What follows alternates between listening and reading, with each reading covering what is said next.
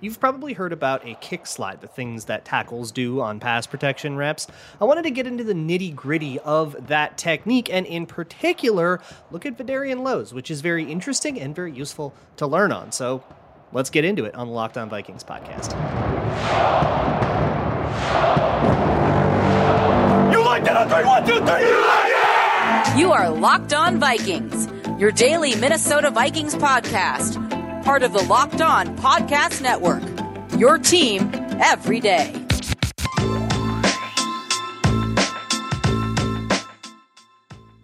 Hello, everybody. Welcome to the Locked On Vikings podcast, part of the Locked On Podcast Network, your team every day.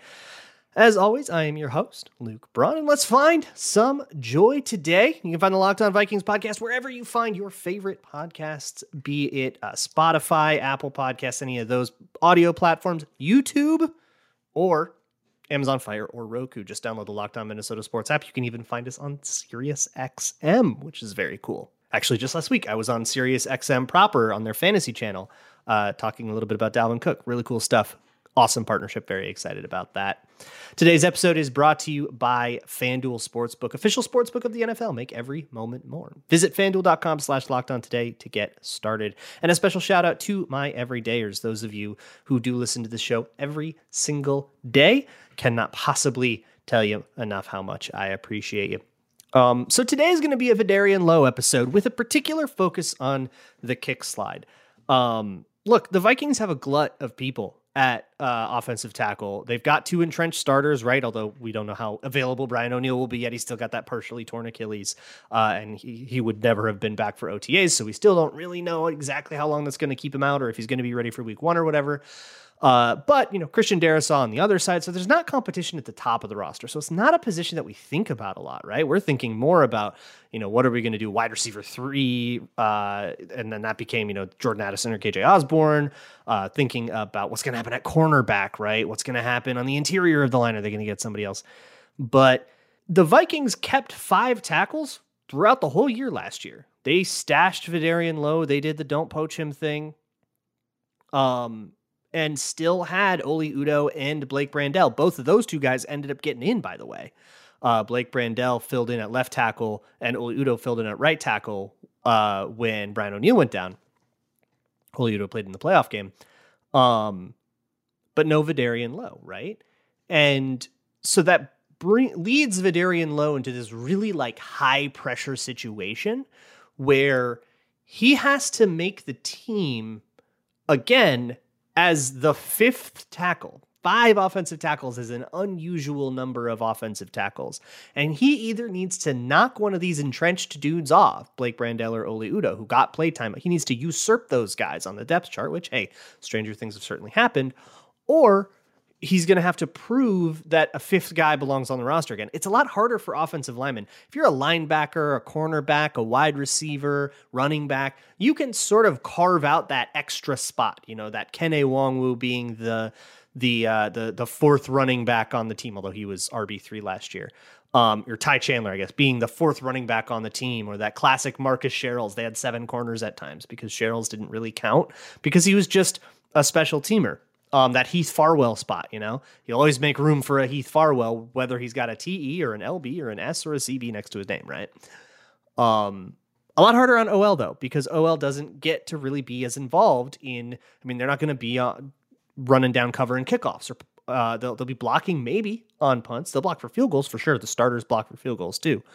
But Vederian Lowe, if I remember, wasn't even active for a lot of those games. So he was truly a let's stash you and see what you come back and have next year. And let's see what he has. So I decided to be prudent to go back and look at his preseason tape and see, all right, where's he coming from, right? Let's get a baseline for what he was. And if he is significantly different than that in a positive way, then maybe we'll be able to look and say, maybe, we've got something, right?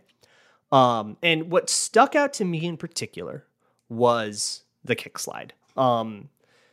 The kick slide is it's a vital tackle thing, right? And for those of you who don't know, that is what describes the footwork you see on most pass protection reps from an offensive tackle. The back foot outside, which is the outside foot. So the left foot if you're the left tackle, the right foot if you're the right tackle will go back, and depending on your angle, it'll go back or it'll go out, or maybe it'll go kind of a little back and a little out, right?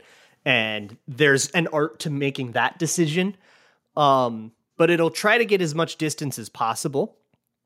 And then the front foot will drag along. And what you want to see is something a little bit rhythmic. This is, you can kind of take this for granted by the time you get to the NFL level, but you want to kind of see a 1-2, 1-2, 1-2, 1-2, a very rhythmic step shuffle, step shuffle, step shuffle, step shuffle, rather than anything really big and long and lopey and kind of uncoordinated and out there, which by the time guys get to the NFL, that's usually pretty rehearsed and well put together.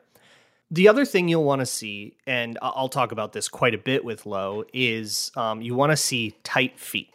And what I mean by that is you want the steps to be not necessarily short, not necessarily choppy, but you want them to be quick.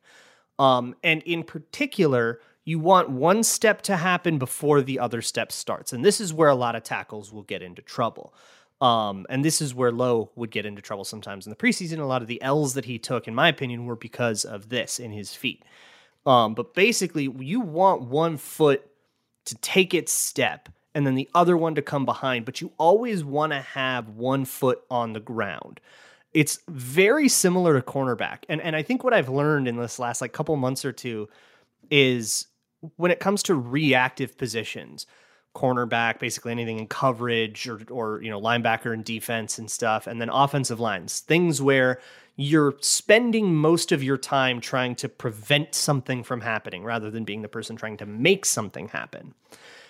When you're in those reactive positions, it's very important to have one foot flat on the ground at all times, so that you can push off of that foot in any direction at a moment's notice, because inevitably, whether you're going against a pass rusher or a wide receiver or a running back, that person's job is going to be to make you think they're going one way when in fact they're going the other way. Their job is to try to deceive you. And so instead of trying to predict that, the best course of action is always going to be set yourself up to be as reactive as possible. It's very art of war basics, right? Is, give yourself flexibility. But I find it interesting how universal that always comes when I study techniques of one position versus the other. The answer to deception is having the answer to everything, in a sense. I don't know. I think that's just, it's cool to how the parallels come up. But what you don't want to see in offensive line is you don't want to see a galloping stride. You don't want to see a basketball shuffle, where your feet will come together. And that's the other thing. When I say tight feet, you don't want you don't want the back foot to come meet the front foot and heel click. Because, stand on your two narrow feet and have your friend try to push you over versus on a wide base, and you'll feel the difference, right? You can just imagine that, right? That just center of gravity is going to be a little bit better. So you don't want your feet to come all the way together. You want your steps to be quick, and you want feet on the ground at all times. So if you can accomplish that, and you can have that stable base at all times, you'll have a pretty good chance to react to whatever the defense is doing. If they're going to try to speed rush above you, well, your feet should hopefully be quick enough to keep up. If they're going to try to set you up and then cut it inside, you should be flexible enough to, because your feet are firmly on the ground, you should be flexible enough to get back into position and react to that. And if they're going to just try to bull rush you, your feet should be wide enough where you can accept that contact and have a pretty good base of power. Basics of a kick slide, right? There's a lot more to it that I want to get into with Lowe in particular, but he does that basketball shuffle sometimes and he gets beat. I'll get into more detail about that. And I guess the note that I would give, that the way I like to play it is to play pretend. What if I were the OL coach? What would I say? And I think that's a good way to think about these things. So we'll do that. And then I also want to do his entry in the Everyman series, which we will wrap the show on. He has quite a doozy one. I didn't do this series last year, but I couldn't help but write about it. I was that inspired by it. So I'm excited to share that with you as well. Before I do so, though, let me talk to you about America's #1 sports book. It is FanDuel. FanDuel is the best place to gamble, whether it is on the MLB, which is, of course, fully in season, whether you want to go place a big old bet on the Phoenix Suns now that they landed Bradley Beal, whether you want to bet on a Vikings future over under 8.5 games. Player props hopefully should be coming out soon for Justin Jefferson. I think the sports books are going to have him on a really low over under again because they're not going to be brave enough to put it over under at like 1,500 yards or whatever. And because they have to like hedge for injury and stuff. I think there's an inefficiency to be exploited there. Whatever it is, you can go to FanDuel.com. And right now, if you set up an account on FanDuel, if you're a new customer, you can get a no sweat first bet up to $1,000. It's up to $1,000 back in bonus bets if your first bet doesn't win. Just go to FanDuel.com/lockedon to join today. Don't miss that chance to snag that no sweat first bet. Go to sign up at FanDuel.com/lockedon and that means if your first bet whiffs, if you don't get it on your first bet, you can come right back and get $1,000, up to $1,000 in bonus bets. Once again, that's FanDuel.com/lockedon for the no sweat first bet. FanDuel, official partner of Major League Baseball. Major League Baseball trademarks used with permission. Thank you so much to all of my #everydayers. Those of you that do listen to the show every single day, sound off in the comments. If you can. If you are done with this show and you still want some Vikings stuff afterwards, go to patreon.com/LukeBraunNFL, where I actually did a companion piece to this where I break down a lot of film. If you need a visual, I even get up in front of the camera and demonstrate a little bit myself. That's free to watch as well. So you don't even need to be signed up, but I would, of course, appreciate it with a lot of the same information. So that's like kind of the basics of the kick slide. And Vederian Lowe's issue is frequently that he's a little bit too aggressive in setting towards someone. There was a rep against the 49ers' second preseason game where he's up against a wide 9. So that means an edge rusher lined up really far out wide. 49ers love to do it. This is kind of a Nick Bosa specialty. Of course, it was preseason, so it wasn't Nick Bosa, but in that position. And the protection was slid away from him, which means all 4 of the other linemen were sliding the other direction, leaving Vederian Lowe on an island. So really tough place to be. The Vikings did this a lot with Christian Darrisaw because they trusted him in that, and so they were having Vederian Lowe do that.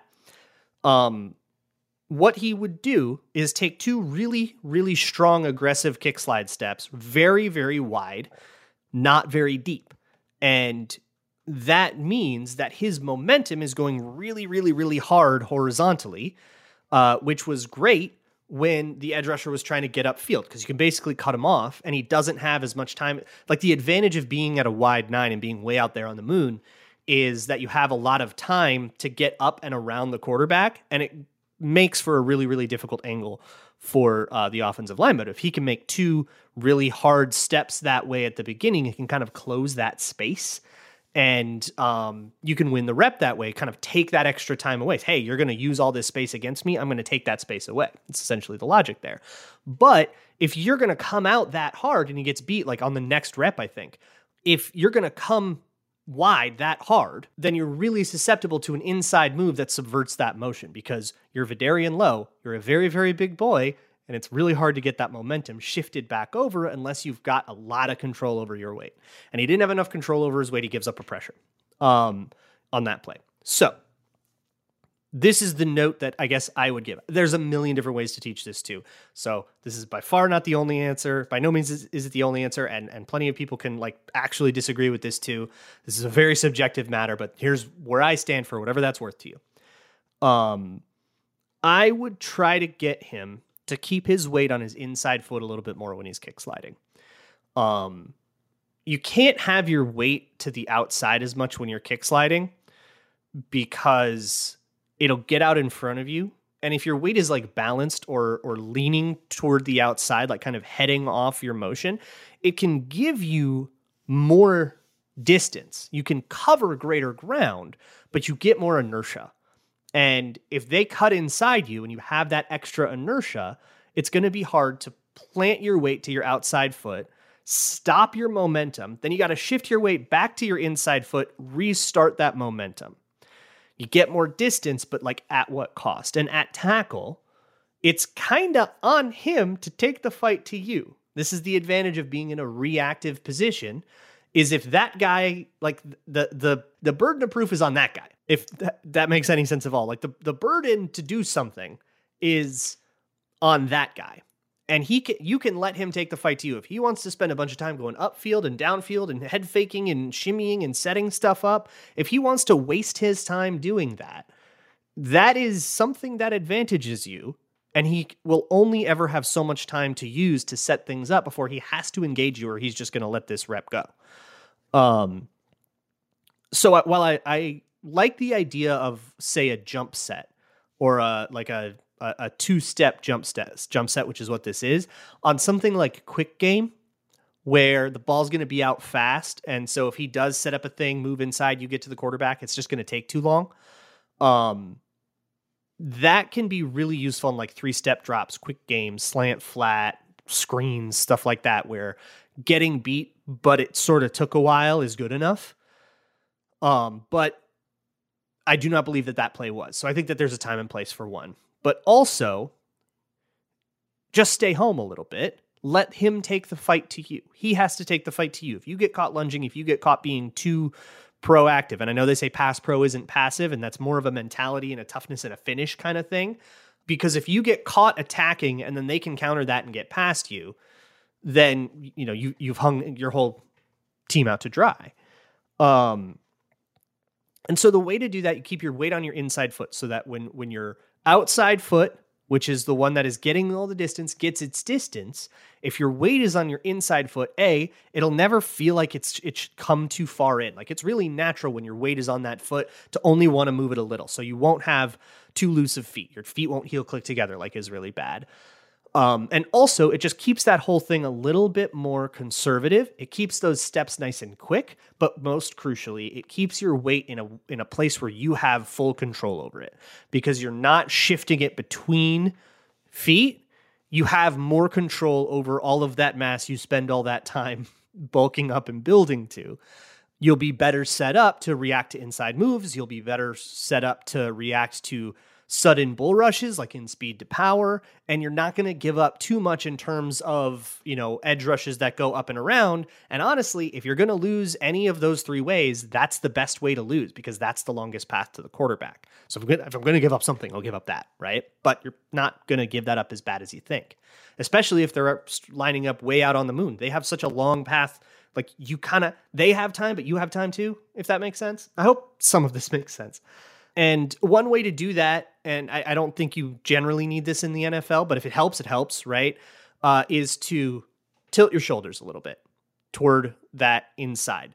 If you just like stand straight up and you balance your weight between your 2 feet, and then just try like tilting your shoulders, you'll feel your weight sort of distribute toward that shoulder you tilted to. So if you just tilt toward your inside foot, tilt your shoulders, and then come out that way, it'll naturally do that for you, right? That would at least be the way that I would try to do it. Now, I don't think the Vikings teach that shoulder tilt, because I don't see anybody on the entire team ever do it. So they probably have a much different way for this. And they might not even think that that's the way to handle Vederian Lowe at all. They might think it's more of a mentality thing where he's just trying to be a little bit too proactive and he's just got to chill a little bit and whatever, right? Like, that's on Chris Cooper. That's all him, right? This is just how I would do it if I were given the opportunity to. For whatever that's worth to you. But hey, Vederian Lowe is much more than a pair of feet and a jersey number and a cap number. He is a father and somebody who has done a lot for the people around him. Like, a lot. Let me shift gears tonally very rapidly here, and we'll get into the Everyman series. Every time I get to talk to an NFL player, or even a former NFL player, I will ask them the same question. Why are you doing this? What's the point? The NFL is a grueling and unforgiving business. It is deeply unfair, punishing, painful, both emotionally and physically, exhausting, and typically, for most people, that work does not pay out with a championship, right? Only one team out of 32 gets to win. You don't go into the NFL and eventually get your rite of passage Super Bowl. A lot of people go through hell and hell and hell over and over and over again. and never get to even taste that, anything even close to that triumph, right? So I always ask why. What gets you out of bed at 4:30 a.m. On a 100-degree day in the middle of summer to go do your 8th consecutive training camp practice and work your ass off? What motivates you? I think that's a fascinating thing to ask players. What drives you? And because there's such a hurdle to climb motivation-wise, you know? It varies for a lot of people. For some people, it is about the money, right? You can make millions of dollars. Yeah, that's worth it. That's enough motivation. For some people, it's glory or the brotherhood of team sports. For some people, they just love the game so much. It's just been this passion. For Vederian Lowe, the answer is very easy, and it's family. And I guess in a roundabout way, that answer is money, but it's to provide, to support his family. He has a brother, I believe a half brother. Vidalis Cockrell is his name. And they have a 7-year age difference. His brother is so different from Vederian Lowe. Jock's jock, right? Played all the sports, always outside playing and stuff. Vidalis Lowe is a bookworm that binges anime on Netflix. Totally different. And it's kind of funny. They don't have much in common in terms of interests, but they get along great. They are truly, in the article I wrote, blood runs thicker than Netflix. And perhaps that is part of the reason that ultimately Vederian Lowe chose to go to the University of Illinois. He grew up in Rockford, Illinois, and he went to Illinois so that he could stay close to his family. He missed all of his first training camp there, recovering from a meniscus surgery. And because of that, he did not think he was going to make the team. But much to his surprise, he got tossed directly into the fire, and without any practice, he had to go start playing college football. And perhaps to the surprise of many, Big Ten Network's all freshman team. He actually excelled under that pressure. Also, early in college, he met his future wife, Haley, and he talks about the night they met, or one of the first nights after they had met. They had that classic moment. I always think of the scene from American Pie where they just kind of stay up all night just talking, and it's like a date night. And, ooh, what'd you do? And it's actually, we didn't do anything. We just kind of got to know each other, and we just enjoyed each other's company so much that we stayed up all night. And that there was a special connection to that. And I think they both knew right then that was it, that they had found each other and that they were going to get married. They officially got married in 2021, I think, but in spirit, they had spent all of college together, and they were together for quite a bit. I talk about it a lot when I do these Everyman Series things. There is a momentum to college football where your career sort of starts, and you maybe get in a little as a freshman, maybe more than you thought. By a sophomore, you're in the rhythm of things. Junior, senior year, you're a leader. And so there's this rhythm, there's this inertia to it all. And if there's an injury or something that gets interrupted, and fighting back from that can kind of be a really important part of your story. And for Vederian Lowe, nothing really like that except for missing the freshman year. But instead, hey, he's got the girl that he loves. He's got, a year of momentum. He's ready to go in to his sophomore season and all that. And in the middle of that season, surprise, we're having a baby. And that is going to throw a wrench in all of it. It's one of those things. I mean, look, you're not even 20, right? And you find out that you're going to be a father. Nobody's ready for that. I shouldn't say nobody. Most people probably aren't ready for that. But sure enough, you eventually come to grips with it. And now that is part of your story. Just like anything is. Just like making all Big Ten Network freshman team in your freshman year. If you ask Haley about this, there is a change in Vederian Lowe's demeanor at this moment, where before, you love sports. Sports is a passion, and I'm doing this for the love of football. Now I got a different reason, and my approach to everything is going to change. Now this is going from something I love, a passion, but hey, who knows about football, right? Like you're not, if you go all in on this and then you didn't do well enough for your grades, or if you don't graduate because of football and then it doesn't work out and now you need to find a job and all, you don't want to be in that situation. And a lot of college football players, hey, it's a means to a scholarship and really I'm here to get my engineering degree or whatever. But I mean, Vederian Lowe is playing well enough where you get a sense pretty quick, hey, maybe this could be something. But also, once you have a kid, you go, okay, now this is going to be something. Not this has to be, not I want this to be. It is going to be something. And there's this change in intensity. But the world wasn't done throwing twists at Vederian Lowe and his family. Soon after, I think that same spring, Vederian Lowe's mother passed away due to complications with an enlarged heart. It was the parent that he shared with Vidalis Lowe, and Vidalis' dad was never really in the picture.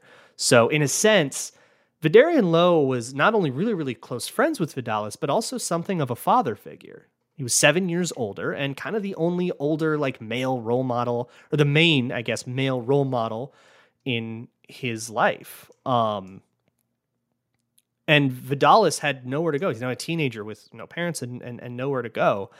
Vederian and Haley took Vidalis in right away, and it took a little while to complete the paperwork, but a couple months, a year or so before Vederian gets drafted by the Vikings, he will take legal guardianship of Vidalis Cockrell and actually become his parent, I guess, in a legal sense, although just as his half brother, Cockrell. And he will do so with the blessing of everybody in his whole family. And again, if one kid makes this something maybe a little bit more real, now he is providing for his brother. And he always took care of his brother in a sense, but now it's like official. It's legal. Or it's becoming legal over the last couple years of his college career. And that brings me to 2021, which could be Vederian Lowe's last year of college eligibility. He actually could have had a whole nother one if he wanted because of COVID, but this is the first year he is eligible to go pro, to go out for the draft. He could have gone out for the 2021 draft. That's very tempting, right? And there is this decision calculus that goes in with every one of these players about, trying to maximize your own value, but there is this extra sense of urgency to it. Hey, we got a baby. We just took on another mouth to feed, right? And NIL hasn't become a thing yet. So we're still going, like, I could start getting paid, right? Even if I'm just on a practice squad, that's still a salary. And so the idea of going pro, he flirts with that idea, but eventually he makes the decision to stay. And it's agonizing because now we have to stay another year kind of struggling before I can really try to make something of myself. But they ultimately decide, hey, we think we have a better chance if we can, do this for another year and try to up my draft stock. Maybe I can get drafted, right?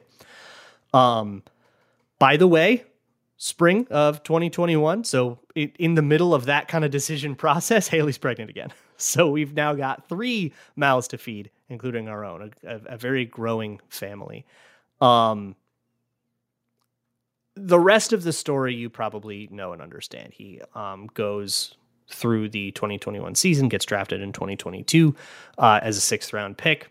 But when I wrote that article for Zone coverage around this time last year, I was so captivated by that idea of the position that the world put Vederian Lowe into, of that decision of, it's not do I or don't I do what's best for the kids. Of course he's doing what's best for the kids. And that becomes this thing that motivates him, and there's this weight and this importance on it. But what's best for the kids? Is it to go pro right now and to start providing for them as soon as I can? Or is it to bide my time and take the risk that I'll get hurt and ruin my draft stock for good? But I could also up it and maybe actually get a chance to make a team. And it ends up paying off because he gets drafted. He has good enough preseason, I guess, to make he's a 6th round pick, right? Those guys get cut all the time. And he makes a team. He shows enough potential. that is extraordinarily important. So as a 6th round pick, you get about a $200,000 signing bonus. So just getting drafted, $200K when you got 3 mouths to feed, that'll do it, right? Like that'll make an impact.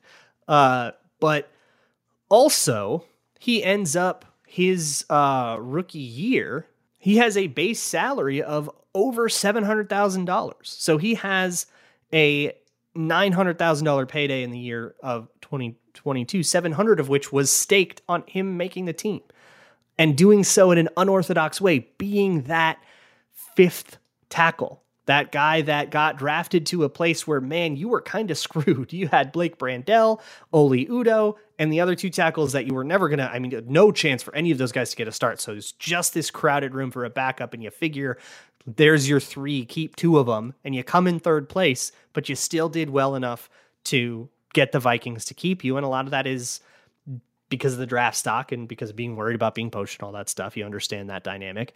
And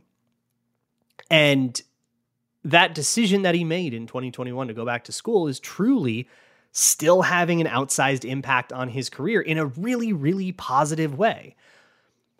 But now it's a little different, right? $900,000 is going to evaporate pretty quickly. And now you have to go kind of make your bones again.